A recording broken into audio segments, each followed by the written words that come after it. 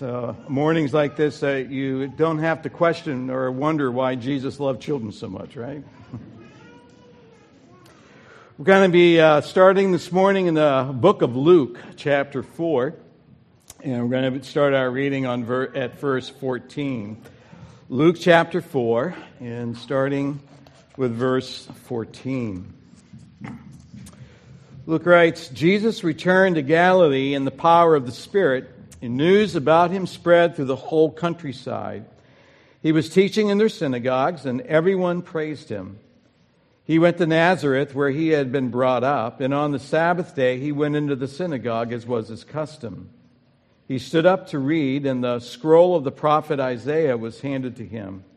Unrolling it, he found the place where it was written, "The Spirit of the Lord is on me, because he has anointed me to proclaim good news to the poor. He has sent me to proclaim freedom for the prisoners and recovery of sight for the blind, to set the oppressed free, and to proclaim the year of the Lord's favor." Then he rolled up the scroll, gave it back to the attendant, and sat down. The eyes of everyone in the synagogue were fastened on him. And he began by saying to them, "Today the scripture is fulfilled in your hearing." You know, we have been looking at portraits of Jesus that we find in the Old Testament book of Isaiah. We started 2 weeks ago in Isaiah chapter 7, where we saw Jesus Christ as Emmanuel, the incarnation of the Son of God, the eternal Son of God, taking on humanity and being born as a baby. Then last week we were in Isaiah 52 and 53, where he takes us to the cross. And we see Jesus as the suffering Messiah who died to pay the penalty for our sins and then rose from the dead and is now in a place of glory and honor. Well, this week we're kind of hitting in between. This week we're going to be in Isaiah chapter 61, and we're going to see this portrait of Jesus in terms of his ministry, especially the heart of Jesus during his ministry. And we'll get there in a minute, but we're going to stay here in Luke chapter 4 for just a little while before we go over to, or back to, I should say, to the book of Isaiah. Here in Nazareth, in Luke chapter 4, it's been about a year since the people of Nazareth have seen Jesus. Now, his mom and dad, Joseph and Mary, had been born and raised all their lives in the little town of Nazareth. They'd gotten married under very questionable circumstances while they were engaged, but had not yet come together as man and wife in marriage. Mary was found to be pregnant. Now, within that culture, she and Joseph did make it right, if you will, and they officially got married and they established a household. But things like that were not forgotten in a little town like Nazareth. And in fact, over the years, there had been this whispering as to who was the real father of Jesus, because there was some question that it was Joseph at all. Jesus and his parents had moved back to Nazareth when Jesus was between the age of 2 and 3. And so the townsmen, people have been able to watch him grow up. And in Luke chapter 2, we know that they came to the conclusion that he was a fine boy. And then they also came to the conclusion that he was a godly young man as he got into adulthood. And then after all these years of Jesus being there and practicing the carpentry trade of his dad, Joseph, he and about 4 or 5 other men had left to go down to Jerusalem to go to the Passover. While he was there, Jesus had cleared the temple market, and he had begun his teaching ministry in the temples of the court. After the Passover was over, Jesus and his disciples had stayed there in Judea, and they had where he had done ministry for about 6 months. And then he had come up through the territory of Samaria, where he met with the Samaritan woman at a well and spent about a week in Samaria. And then he crossed the border into southern Galilee.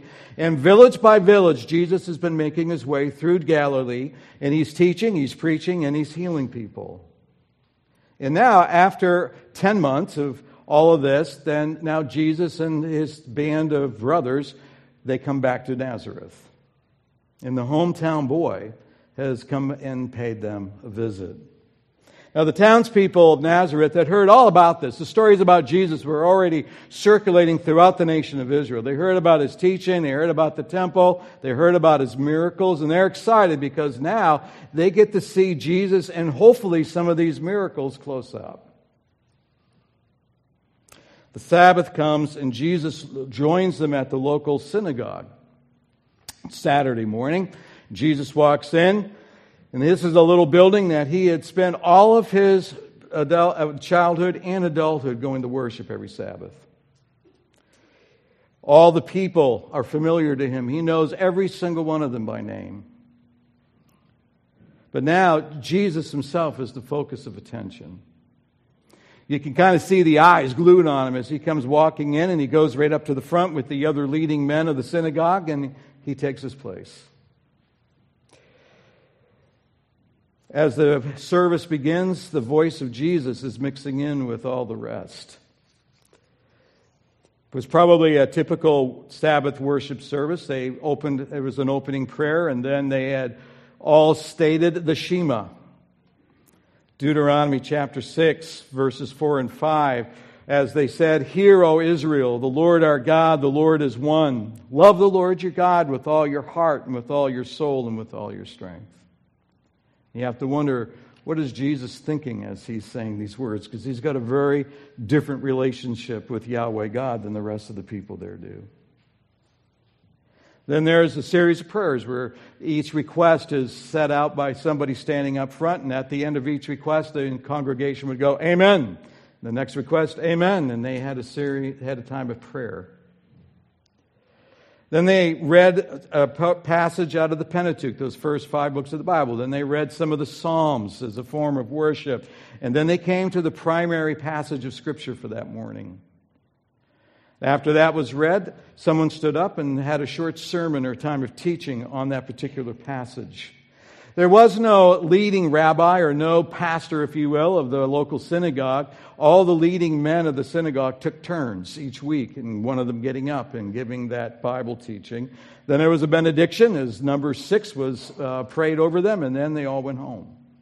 Now, it's not uncommon if there was a visiting rabbi that happened to be in the synagogue on that particular Sabbath, that he would be invited to come up and to deliver the message on that morning's sermon, on that morning's passage. And so that's exactly what they do with Jesus. And you notice that it says that he stood up to read the Scriptures, because in honor of God's Word, you stood when you read the Scripture. So they hand Jesus the scroll of Isaiah. He takes that, he turns it to Isaiah 61, and he reads the passage that you see here. "The Spirit of the Lord is on me because he's anointed me," and then he goes on. And what he's reading is Isaiah chapter 61, verses 1 and half of verse 2. And then he stops. Now, unlike in our tradition here, as I'm standing here, in the Jewish tradition, the teacher sat down. And so Jesus sits down, and you can sense that Luke even paints this picture. There's a moment of silence. Everybody's looking at him, because as we're going to see this morning, this is a very well-known passage. And then Jesus says, "Today this scripture is fulfilled in your hearing." He goes on to explain why that's true. Luke doesn't give us the details of what Jesus said that morning, but he does say that Jesus began by saying these words, and so that means that there were things Jesus said afterwards, and I am confident that what Jesus did was explain why he was the fulfillment of this passage. Now, the people's response goes from favorable to skeptical to rejection in just a few minutes. In verse 22, it says that all spoke well of him and were amazed at the gracious words that came from his lips. And so as Jesus starts, they're going, wow, this guy is good. There was a graciousness, there was a power, there was an authority in what Jesus was saying. But then they become skeptical. They say, isn't this Joseph's son? As they realize that Jesus is claiming to be the Messiah, they go, whoa, wait a minute. We know who this guy is. He's just a humble carpenter, the son of a humble carpenter of an obscure village. What does he mean he's Messiah? And then as Jesus proceeds to continue to teach them, they go to flat-out rejection. In verse 28, it says that all the people in the synagogue were furious when they heard these words that Jesus said. And they got up, drove him out of the town, and took him to the brow of the hill on which the town was built in order to throw him off the cliff. They have become an unruly mob trying to kill Jesus because the cliff outside of Jerusalem is about a 40-foot drop. So they're not just escorting him out of town, they're trying to kill him. So in the course of just a few minutes, as Jesus is teaching, as Jesus is explaining who he is, as he's claiming to be the fulfillment of the arrival of the Messiah, they go from favorable to skeptical, finally to rejection, to the point to where they want to murder him. And you have to say, is it something Jesus said? What did Jesus say that brought about this hysterical and harsh reaction? Well, you need to go to Isaiah 61 and look at the passage and understand what Jesus was saying and what he was teaching. And so now let's go back to Isaiah chapter 61, and we're going to look at these verses that Jesus read to them and explained to them on that Sabbath morning. Isaiah chapter 61 and verses 1 and 2. It says, as pretty much what we've already heard out of Luke, the Spirit of the Sovereign Lord is on me, because the Lord has anointed me to proclaim good news to the poor. He has sent me to bind up the brokenhearted, to proclaim freedom for the captives, and release from darkness for the prisoners, to proclaim the year of the Lord's favor, and the day of vengeance of our God to comfort all who mourn. And then Isaiah continues to go. Jesus stopped halfway through verse 2, and we're going to see in a moment why he does that. Now, as we get into Isaiah, one of the things that's important to understand is that Isaiah is indeed talking about the Messiah. He's talking about that Savior who was going to come and rescue the nation of Israel. And we understand, including out of the Old Testament, that the Messiah was also going to come to bring salvation to the world. But the Jews are focused on what the Messiah is going to do, particularly for them. The people of Jesus' day know that this is talking about the Messiah. It was fully accepted that these verses are talking about the Messiah. In fact, they're very excited to see these verses fulfilled. 100 years of harsh rule of the Romans over them had brought them to a place that they were absolutely desirous to see Messiah come and provide a deliverance and reestablish them as an independent kingdom with the Messiah himself ruling over them. So they're looking forward to this. And Isaiah 61 tells us two things about the Messiah. First, he says that the Messiah is going to bring good news that will free and transform people. He's going to bring good news that will free and transform people. That is, he's going to proclaim the year of the Lord's favor.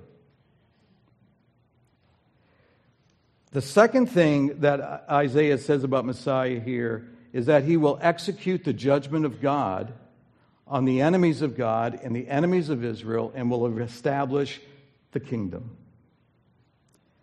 And the second half of verse 2 is the day of vengeance of our God. And the transition point here is indeed verse 2. Now, the anticipation of the Jews is that the Messiah would come and accomplish both of these things at the same time. As we saw last week, they did not see the possibility that you have one Messiah who comes not once but twice. Once to bring the good news that sets people free and transforms them, and a second time to execute the judgment of God and establish a kingdom. And that's why Jesus stops midway through this verse. You see, Jesus Christ wants them to understand that he had come the first time in order to free them and transform them. But he had not yet come to execute the judgment of God and establish the kingdom. That will take place when Jesus comes back. And so, to the surprise of the people, rather than get to the good part, the part of judgment and kingdom building, he stops short of that. That's because Jesus is saying, I've come to bring the good news, but I've not yet come to bring God's judgment. Isaiah 61 verses 1 and 2 are going to reveal for us the heart of God. The heart of God for us, the heart of God for all people, the heart of Jesus and throughout his 3-year ministry. And here's what we're going to discover. Jesus Christ brought the good news of God's love and hope. Jesus Christ brought the good news of God's compassion and healing. Jesus Christ came and gave us the message of freedom from sin. And Jesus Christ brought the message that we can know and experience God's best for us, known as God's blessing. And that's the good news of the gospel. The gospel of Jesus Christ is a message of God's love, a message of God's hope, a message of God's compassion, a message of God's healing, a message of God's freedom, and a message of God's blessing. And so let's walk through what this says to us about Jesus Christ. And the first thing is Jesus was commissioned and empowered by God himself. As Jesus came on that first Christmas, he had a commission and he had empowerment that came from God himself. He says in verse 1, "The Spirit of the sovereign Lord is on me because the Lord has anointed me." Jesus Christ was empowered by the Holy Spirit himself. The Spirit of the sovereign Lord, he says, is on me. And here we have the mystery of the incarnation. We have the mystery of the fact that Jesus Christ is fully God and fully man at the same time. When Jesus Christ lived his earthly ministry, he lived it as a man. He lived it as a man. He lived it without sin, but he lived it within his humanity. And so, at the beginning of his ministry, Jesus Christ received the anointing of the Holy Spirit. At his baptism, it says that as soon as Jesus was baptized, he went up out of the water, and at that moment, heaven was opened, and he saw the Spirit of God descending like a dove and alighting on him. And a voice from heaven said, "This is my Son, whom I love. With him I am well pleased." That's the fulfillment of Isaiah 61, verse 1.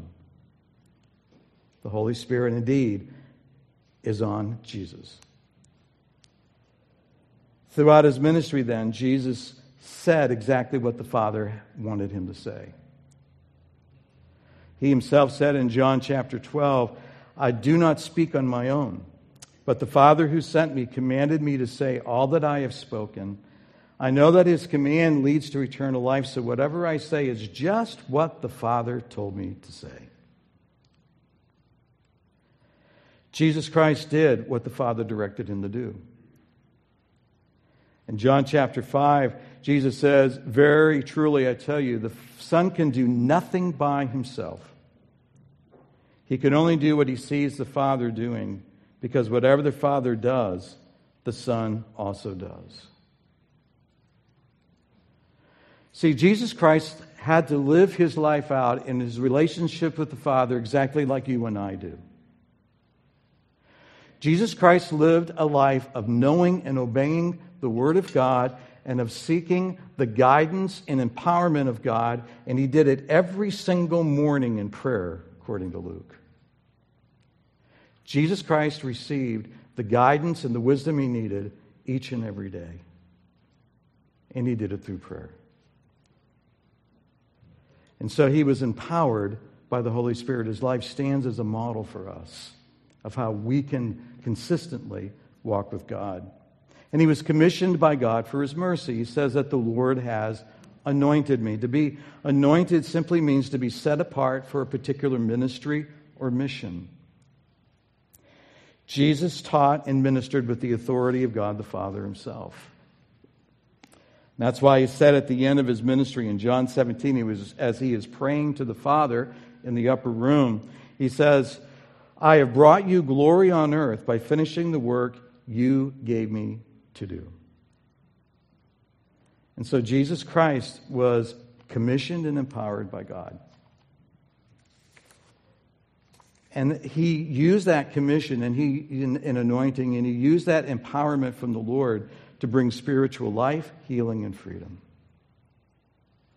He brought spiritual life, he brought healing, and he brought freedom. He goes on and says that the Lord has anointed me to proclaim good news to the poor. Jesus came to preach the good news of salvation. He came to preach the good news of salvation. Now, good news is the Hebrew equivalent of the Greek word euangelio. All right? That word is translated gospel throughout the New Testament. And it's also the word that we get evangelism from. To say that we need to evangelize is to say we share good news. And that idea of good news in the Hebrew means it's news that brings the heart joy and hope. Good news brings joy and hope. And he came to deliver that to the poor.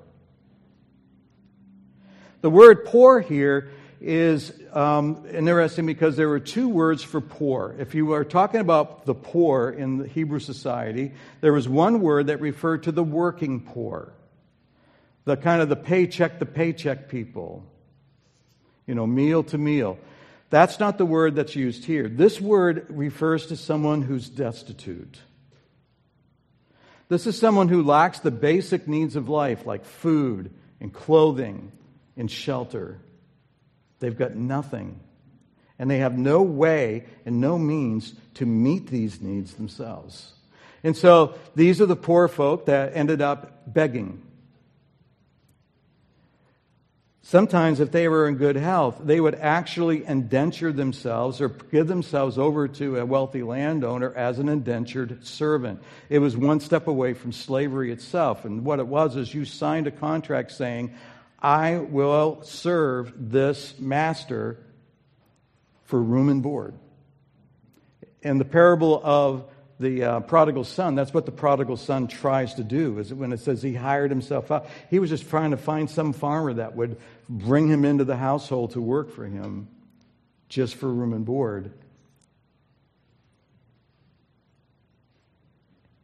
And what Jesus is saying here is that we are spiritually poor.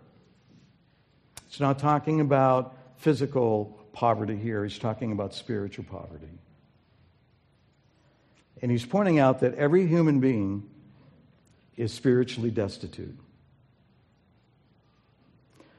When it comes to us being able to bring ourselves into a relationship with God, we can't do it. We can't do it. We are unable to free ourselves from the effect of sin. We are unable to free ourselves from the consequence of sin. And the greatest consequence of sin is that it has left us separated from God. And there is nothing we can do to bridge that separation. And so the good news that Jesus has is He did it for us. He did it for us. The only way that an indentured servant could gain their freedom was by paying what was called the redemption price. Very few ever could accumulate the money to do it. That's why when we talk about Jesus Christ redeeming us, He paid the price for us. He paid the penalty for sin. He meant the redemption cost. And because of that, as we put faith in Him, that gap between us and God is bridged, and we are brought back into the relationship with our Creator God that He wanted us to have from the beginning, but that sin fractured. It's why either Jesus or the Apostle John says in John chapter 3 that God so loved the world that He gave His one and only Son, that whoever believes in Him shall not perish but have eternal life. For God did not send His Son into the world to condemn the world, but to save the world through Him. The good news is the declaration of God's love and God's hope that we can experience in Jesus Christ. Jesus, secondly, came to bring healing for broken lives. He came to bind up the brokenhearted. Isaiah says He came to bind up the brokenhearted. The bind up means to soothe, heal, or restore something that is broken or ill. But the idea that's in the phrase here is that somebody comes and gives personal attention to meeting the need. Someone reaches out. Someone extends themselves in order to bring soothing or healing. And that's what Jesus Christ did for us. He brings God's presence into our lives. He brings God's grace into our lives. And it is the presence and grace of God that heals. We do not know about the love and grace and hope of God because circumstances seem to indicate that He's there. Because sometimes circumstances, it almost feels like He's not. The love and hope and grace of God is true because it's true. And God meets us in our brokenness. And He brings healing. He has brought spiritual healing through the cross and that fracture and that separation we had from God. He has brought us whole. He's made us complete, if you will. He's brought that relationship back to what it was intended to be. He brings healing emotionally because there are times when life breaks us. And His healing comes in and He says, I can give you my peace, joy, and hope. He comes into our lives sometimes physically, and He does bring healing, but even as we go through, if it's nothing more than just the aging process, if not some disease that strikes us that we are dealing with, we have the hope that there are glorified bodies we will have in heaven that are free from all the effects of sin. Jesus said, peace I leave with you, my peace I give you. I do not give to you as the world gives, and so don't let your hearts be troubled and don't be afraid.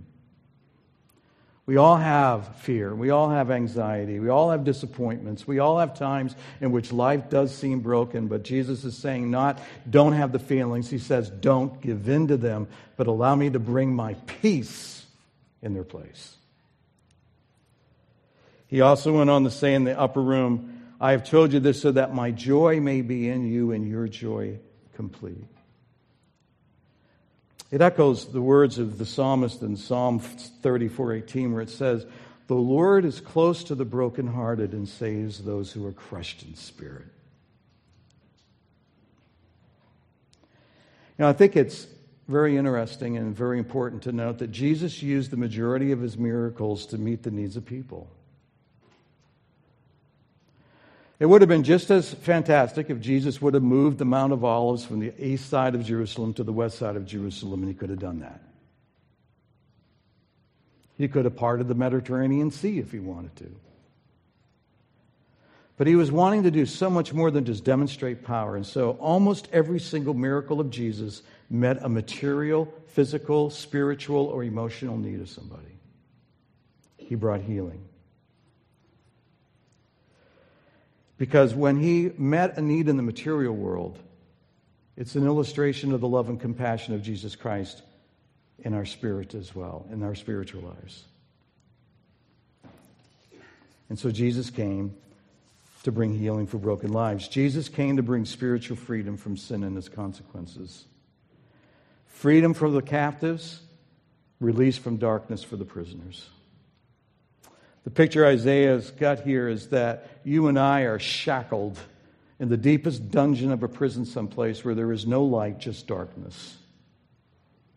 And we are there. We are held to that wall, and there is nothing we can do about it. And Jesus Christ has come down into the pit of that prison through His death on the cross. And He is, by paying that penalty for our sin, He has removed the shackles. He takes us by the hands. He leads us out of the darkness and into the light of freedom in Him. He has set us free.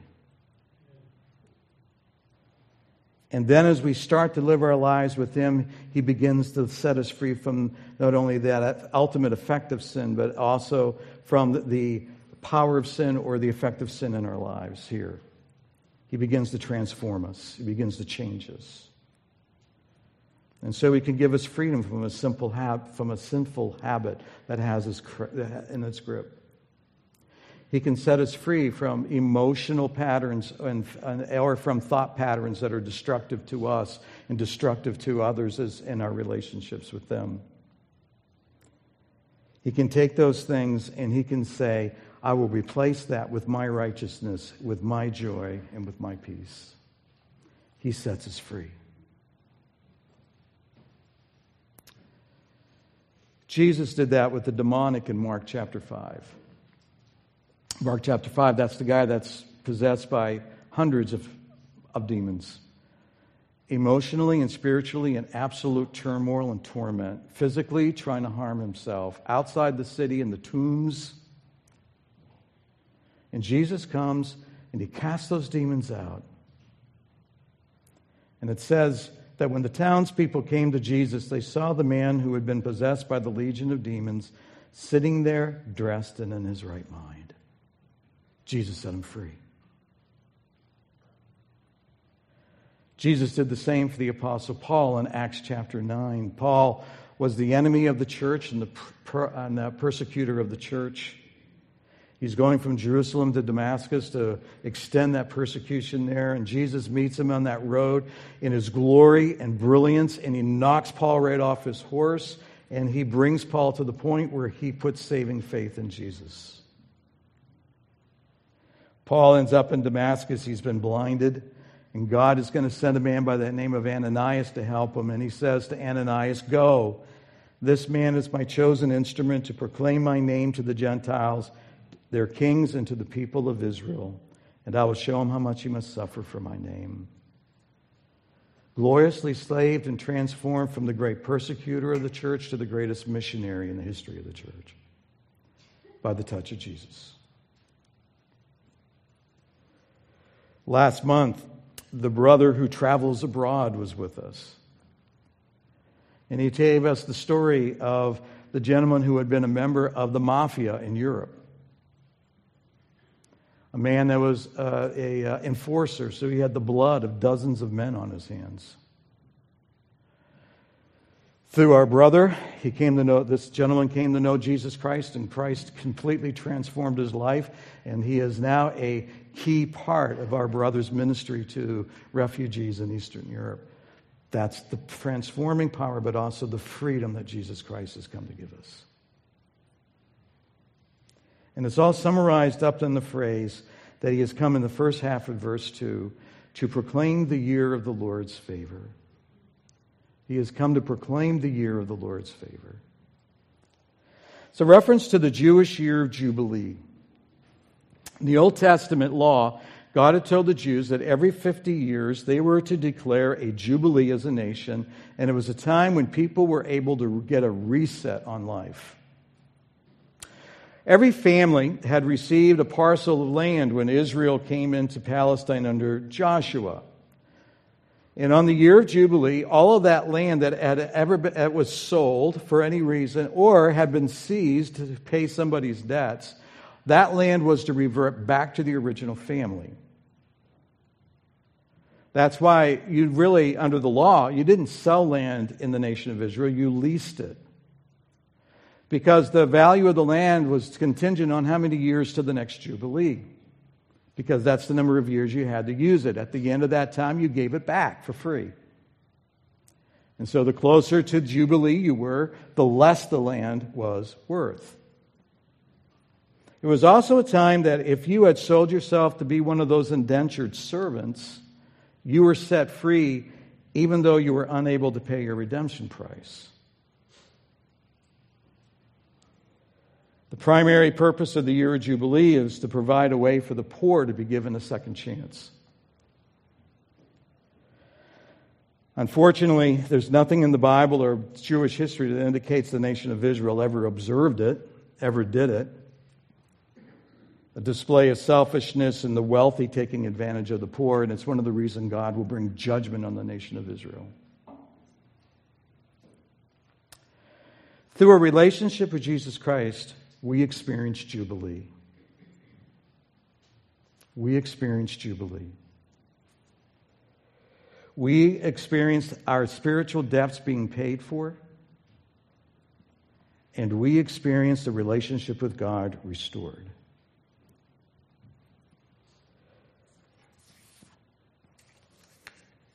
So in some fashion, not recorded by Luke, Jesus explained all of this to the people that are gathered in that synagogue in Nazareth on that Sabbath morning.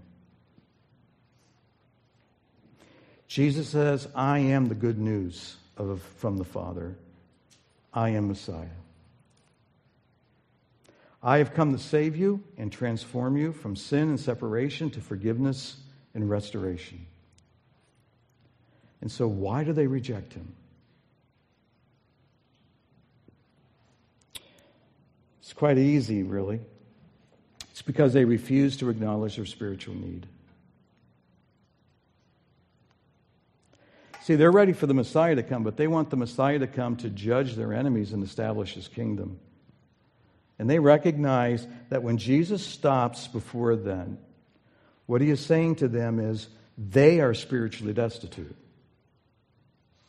They are spiritually broken. They are captive to sin, and they are in need of being saved. And in their own eyes, they are faithful Jews in need of deliverance from Rome, not from their sin. And so with anger and self-righteousness, they reject the message. People have a tendency to do that sometimes today, too. And having rejected the message, they proceed to shoot the messenger.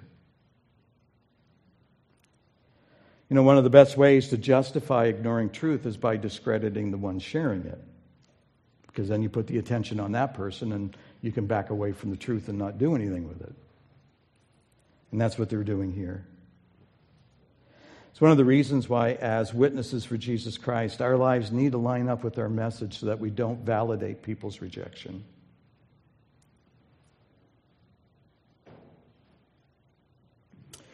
You know, as a believer, as we close here this morning, this week is a great time for us to pause and to really reflect on this wonderful salvation we've been given.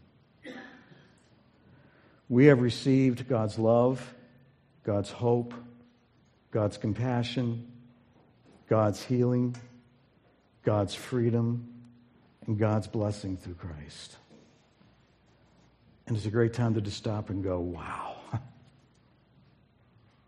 And just worship the Lord with gratitude for what we have in Christ. And then to look out into a world that every day seems to indicate is more and more broken. And remember that what the world needs around us is a person. They need Jesus. That's it. Because nothing else brings healing from the brokenness caused by sin. And to pray for that people to come to know Jesus and to be ready to present the gospel. First, by looking for ways that show God's love in tangible ways, just like Jesus did with his healing. And then as God opens the opportunity to share the gospel. When Katrina hit in 2005, our pastor was a type of let's go do something type of guy. So we found ourselves in the Gulf Coast 8 days after Katrina. Devastation beyond belief. Think Gaza. That's what the coast looked like. And so we met a pastor there. We got hooked up with a church. And so we began going down every year, every January, starting in January 2006, a few months later. We took a trailer of materials and a bunch of guys who knew what they were doing, and we did rebuilding down there in the Gulf Coast. And we did that for 5 years, every January. One of the ladies that we had the opportunity to rebuild her house, her name was Connie. And we had the opportunity to do the finishing stage on her house. It usually took multiple groups to get a house completely done. And so we had the opportunity to buy her appliances and haul them over and set those up for her. And we put trim up and we did all those finishing touches. It was a lot of fun. And Connie was talking on the porch with one of our gentlemen. His name was Mike. And Mike found himself in a position where he began to share the gospel with her. Now, it wasn't the first time, I'm sure, Connie had heard somebody try to share the gospel with her in the months that people had been helping her with her home. But I'll never forget what she said, because I was standing right in front of the deck where they were talking, and there was another guy and I talking, and when we realized, we just made eye contact and we went to prayer. But I could still hear what was going on, and she said, "If Jesus loved me enough to send you to rebuild my house, I want him in my life."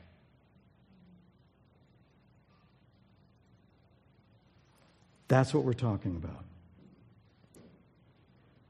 Being able to demonstrate the love of Jesus Christ so we can share the gospel of Jesus Christ for the message it is. It's a message of love. It's a message of hope. It's a message of compassion. It's a message of freedom. It's a message of blessing. Our world desperately needs Jesus. Let's praise the Lord for the relationship that we have If you've never asked Jesus Christ to be your Savior, I'd encourage you to make that decision. And if you're not sure how, I'd be glad to talk to you about it. But let's rejoice in Christ and then share Jesus Christ with our lives. And make it a truly Merry Christmas. Amen? Let's pray. Father, we do pause and we do thank you for all that Isaiah has revealed about Jesus Christ, for his heart, your heart for us. We pray now that this might be a week as we approach Christmas weekend, that we would just refresh our own souls and hearts with the truth of the beauty and the wonder of Jesus and the beauty and the wonder of the gospel. And then be ready to make 2024 a year that in more and more effective ways we reach out with the love of Jesus and with the message of Jesus to the world around us. And it's in the name of Jesus that together we pray. And the family of God together says, Amen.